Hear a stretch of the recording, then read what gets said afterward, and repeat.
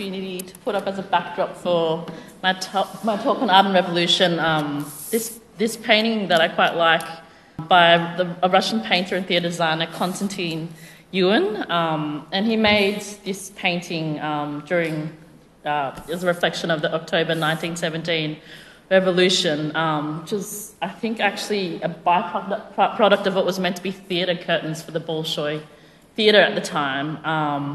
And he did make peace with the Stalinist regime, unfortunately, but I think there are a few artworks for me that really can convey that kind of the dynamism and of revolution and explosion of art and human potential. So I just wanted to start with, this painting of the 1917 revolution as a bit of a backdrop. So this is probably people might argue say the most famous painting of the 21st century, Pablo Picasso's Guernica. And it sits as a massive mural-sized painting in the Reina Sofia Gallery in Madrid in Spain. And I wanted to use this as an example of why I think art resonates, not only in specific periods of time reflecting specific events, but for something like Guernica across generations of people living under capitalism.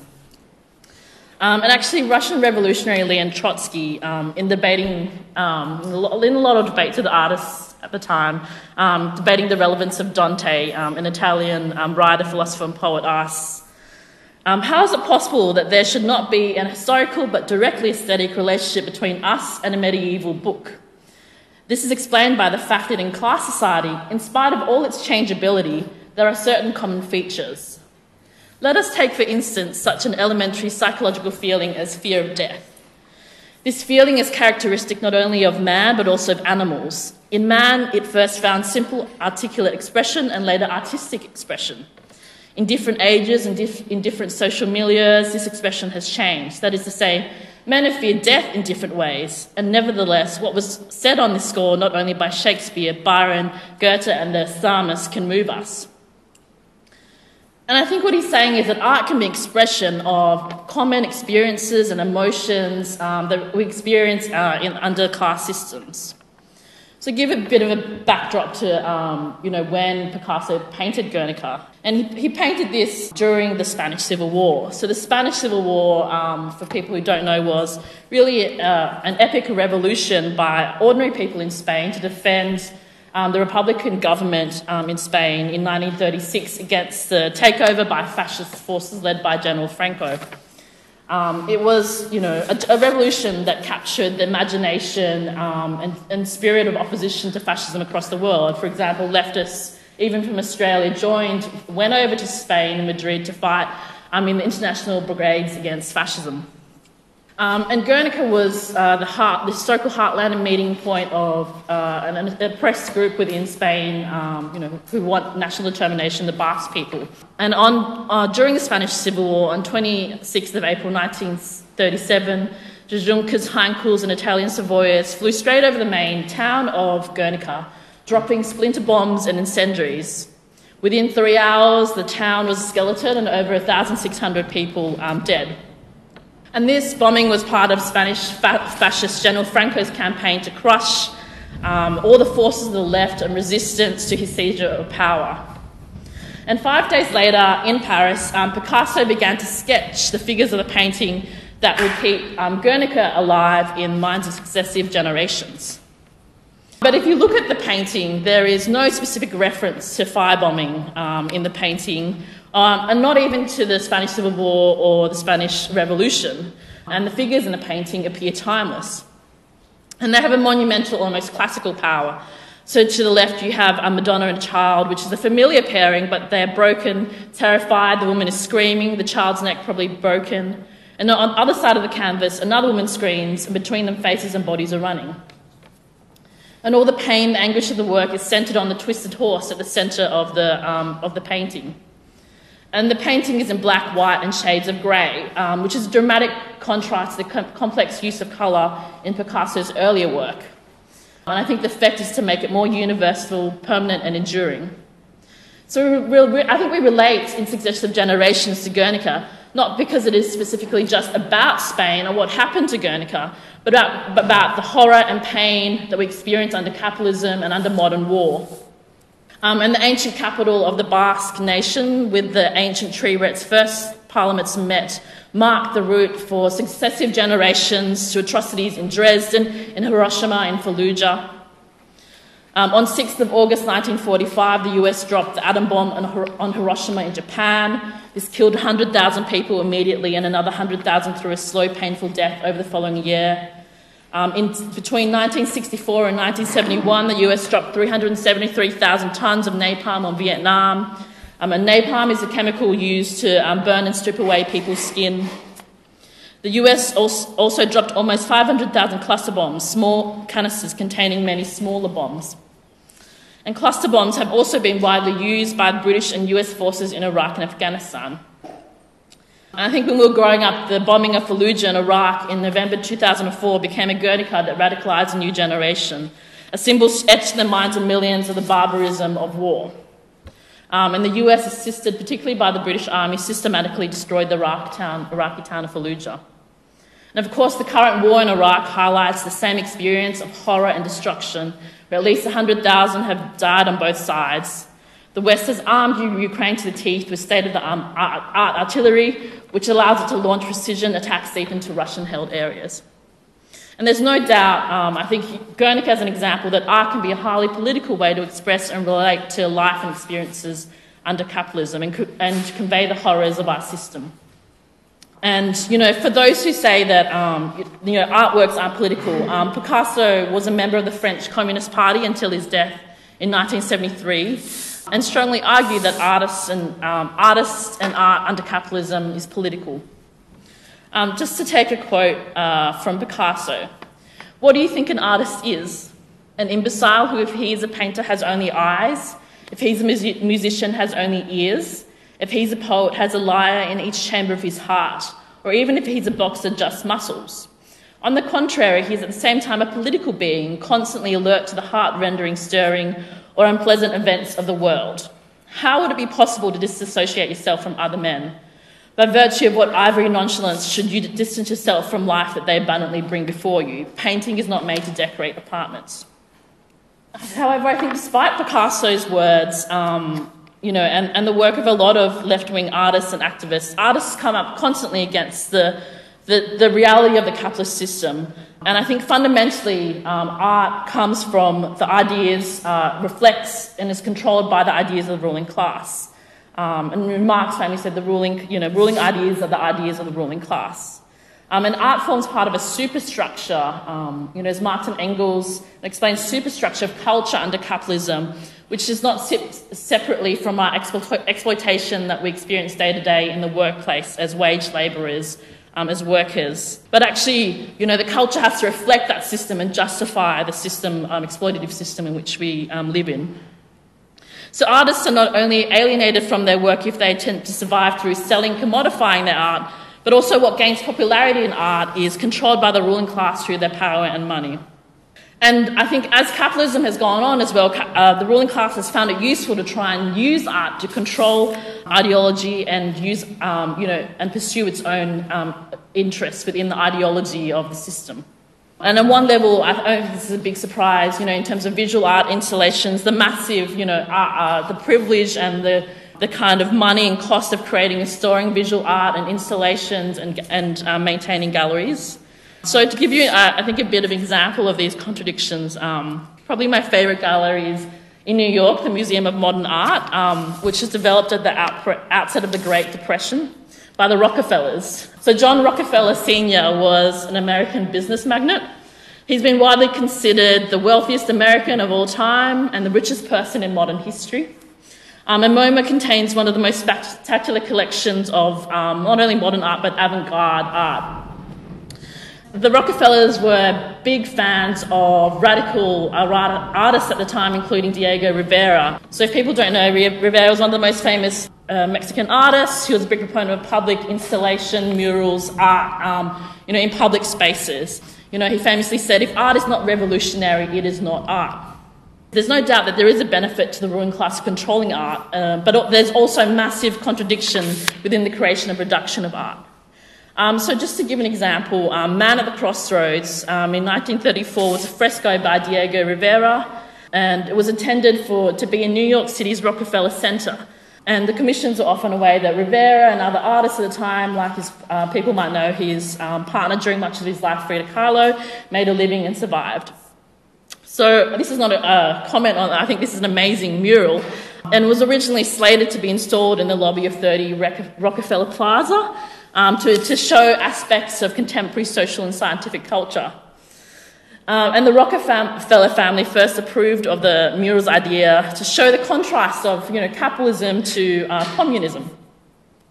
However, after the media started complaining about the piece, calling it anti-capitalist propaganda, Rivera responded by adding images of Vladimir Lenin, a Russian revolutionary, and a Soviet May Day parade in the corner in response. And when these were discovered, Rockefeller then wanted Rivera to remove the portrait of Lenin, but Rivera was unwilling to do so. And in May 1933, Rockefeller ordered the mural to be plastered over and destroyed before it was finished, resulting in protests and boycotts from other artists. But using that photographs, Rivera painted the composition in Mexico under a variant title, Man, Controller of the Universe. And I just wanted to use this as an example of, an amazing mural, amazing piece of art, but how money, power, and control dominates art in our system. And is largely subject to the control and ideas of the ruling class. And artists end up often in a very contradictory position within our system trying to make art, and particularly revolutionary art.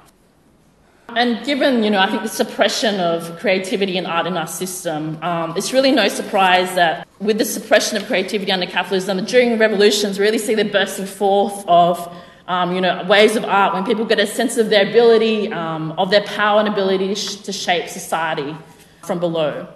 In particular, I wanted to look at the Russian Revolution. So the Russian Revolution in 1917 unleashed a huge cultural explosion, thirst for literature, art, theatre, that had been denied to the working class and poor under Tsarist Russia. And John Reed's amazing account of the Russian Revolution, in 10 Days It Shook the World, describes this process. The thirst for education, so long thwarted, burst with the revolution into a frenzy of expression.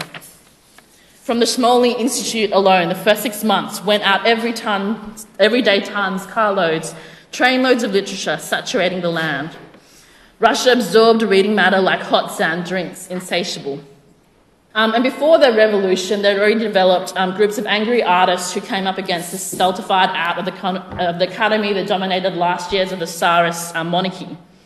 The artists set out to radically redefine art, going beyond even new radical art movements like Cubism, Futurism, and Expressionism. And I think they're loosely made up of what's kind of known as the Russian avant-garde, so it includes people like Russian futurist poet Mayakovsky, visual artist Malevich, along with constructivist artists like Rodchenko, theatre worker Meyerhold, and many other people in this milieu in Russia. And the artists, including Bolshevik artists, embraced the workers' revolution of October as a liberator of art. For example, in response to the Russian Revolution, L. Lisitsky, who made this poster, when the bullets were whistling through the streets of Moscow, hurried to see the Committee for Art set up by the soldiers' deputies to obtain orders necessary for undertaking the beginning of effective artistic propaganda work. And this is, I think, one of the most famous Bolshevik propaganda posters, Beat the Whites with the Red Wedge. And in the poster, the intrusive red wedge symbolises the Bolsheviks who are penetrating, defeating their opponents, the white movement and counter-revolution during the Russian Civil War. And Bolshevik poet Vladimir Mayakovsky told artists, "Let us make the squares our palettes, the streets our brushes." They produce posters and decorations for pageants, street theatre, agitprop, trains and boats to take education and art to the furthest reaches of the Russian Empire. And within this period, enormous debates took place over the nature of revolutionary art. What is the relationship between art and life? Should we set out to construct a worker's art, or do we need to create human art? What is the relationship between art and machine? And the revolution began a process of collectivising creative life. So mass events employing crowds were a key element in street theatre and experimental music with industrial sounds, for those electronica fans. So for the first time, art became like any other working job, like engineering or teaching. Art became seen as a productive part of society and creative potential prioritised for public good. So like other Bolshevik artists, pictured here, Arseny Avramov's early life revolved around writing music and getting arrested for communist agitation. And after the Russian Revolution, he was appointed culture minister for the People's Commissariat for Education. And a radical first act was to ask Lenin if he could burn all the pianos in the country, considering them symbols of the old political and musical order. I'm not sure about this, but Lenin's answer is not recorded, though the continued existence of pianos in Russia suggests that his proposal was not taken up. So Symphony of Sirens, a musical work, incorporated the whole city of Baku as its orchestra. It was staged on 7th of November 1922 to celebrate the 5-year anniversary of the October Revolution, included the entire Caspian flotilla, cannons, locomotives, artillery regiments, hydroplanes, factory sirens, bells, foghorns, brass bands, and a massive choir. The idea from Avramov was that he wasn't just conducting an orchestra, he was involving ordinary people and conducting a city for everyone to be involved in music. And just as a side note, you can find some great reconstructions of the Symphony of Sirens on YouTube. And the Bolsheviks made artistic and cultural development a top priority. One of the first acts of the new government in 1917 was the establishment of Narkompros, the People's Commissariat for Enlightenment, headed by Bolshevik Anatoly Lunacharsky, and charged with the task of launching mass literacy and education. In 1918, Lunacharsky established the Free State Art Schools in place of the old Tsarist Art Academy. The new art schools were tuition-free and open to anybody. They not only taught all shades of artistic practice, from academic realism to cubism and futurism, but students had the final say in which teachers would be hired through a vote. All kinds of debates were taken up in the studios with an emphasis on the freedom to experiment. And I think it's no coincidence that the victory of the counter-revolution by Stalin, by Joseph Stalin, resulted in him denouncing the avant-garde of the Russian Revolution and forcing a return to realism, which he called socialist realism, which really was a return of the conservatism of only being able to paint things as the way that they are. And in 1932, Stalin closed down the Independent Artists Union, and avant-garde artists had to adapt to Stalin's regime or risk being blacklisted. And Trotsky, at the time, amongst all the other things he was writing, wrote a manifesto for an independent revolutionary art with André Breton and Diego Rivera artists, as Stalin reached the heart of this process of clamping down on avant-garde artists. And so they wrote in this manifesto, "Every progressive tendency in art is destroyed by fascism as degenerate. Every free creation is called fascist by the Stalinists. Independent revolutionary art must now gather its forces for the struggle against reactionary persecution. It must proclaim aloud the right to exist. Such a union of forces is the aim of the International Federation of Independent Revolutionary Art, which we believe it is now necessary to form."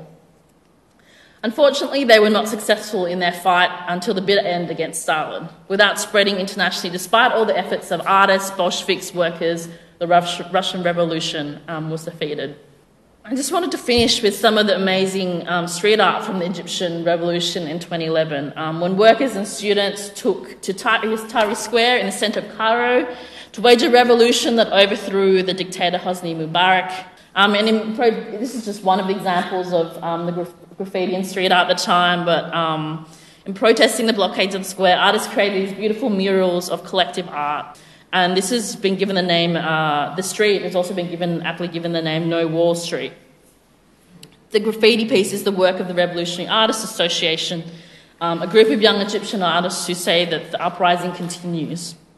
And uprising and revolutions in the Middle East and other unexpected parts of the world will continue and throw up, I think, a potential for human creativity and real liberation. And I think there's no doubt the role of Marxists to champion this right and the fight for a world where art is not a contradictory practice, but one where creativity is not only a part of day-to-day life, but develops, I think, beyond the boundaries of our current imagination and this commodified and alienating system of capitalism.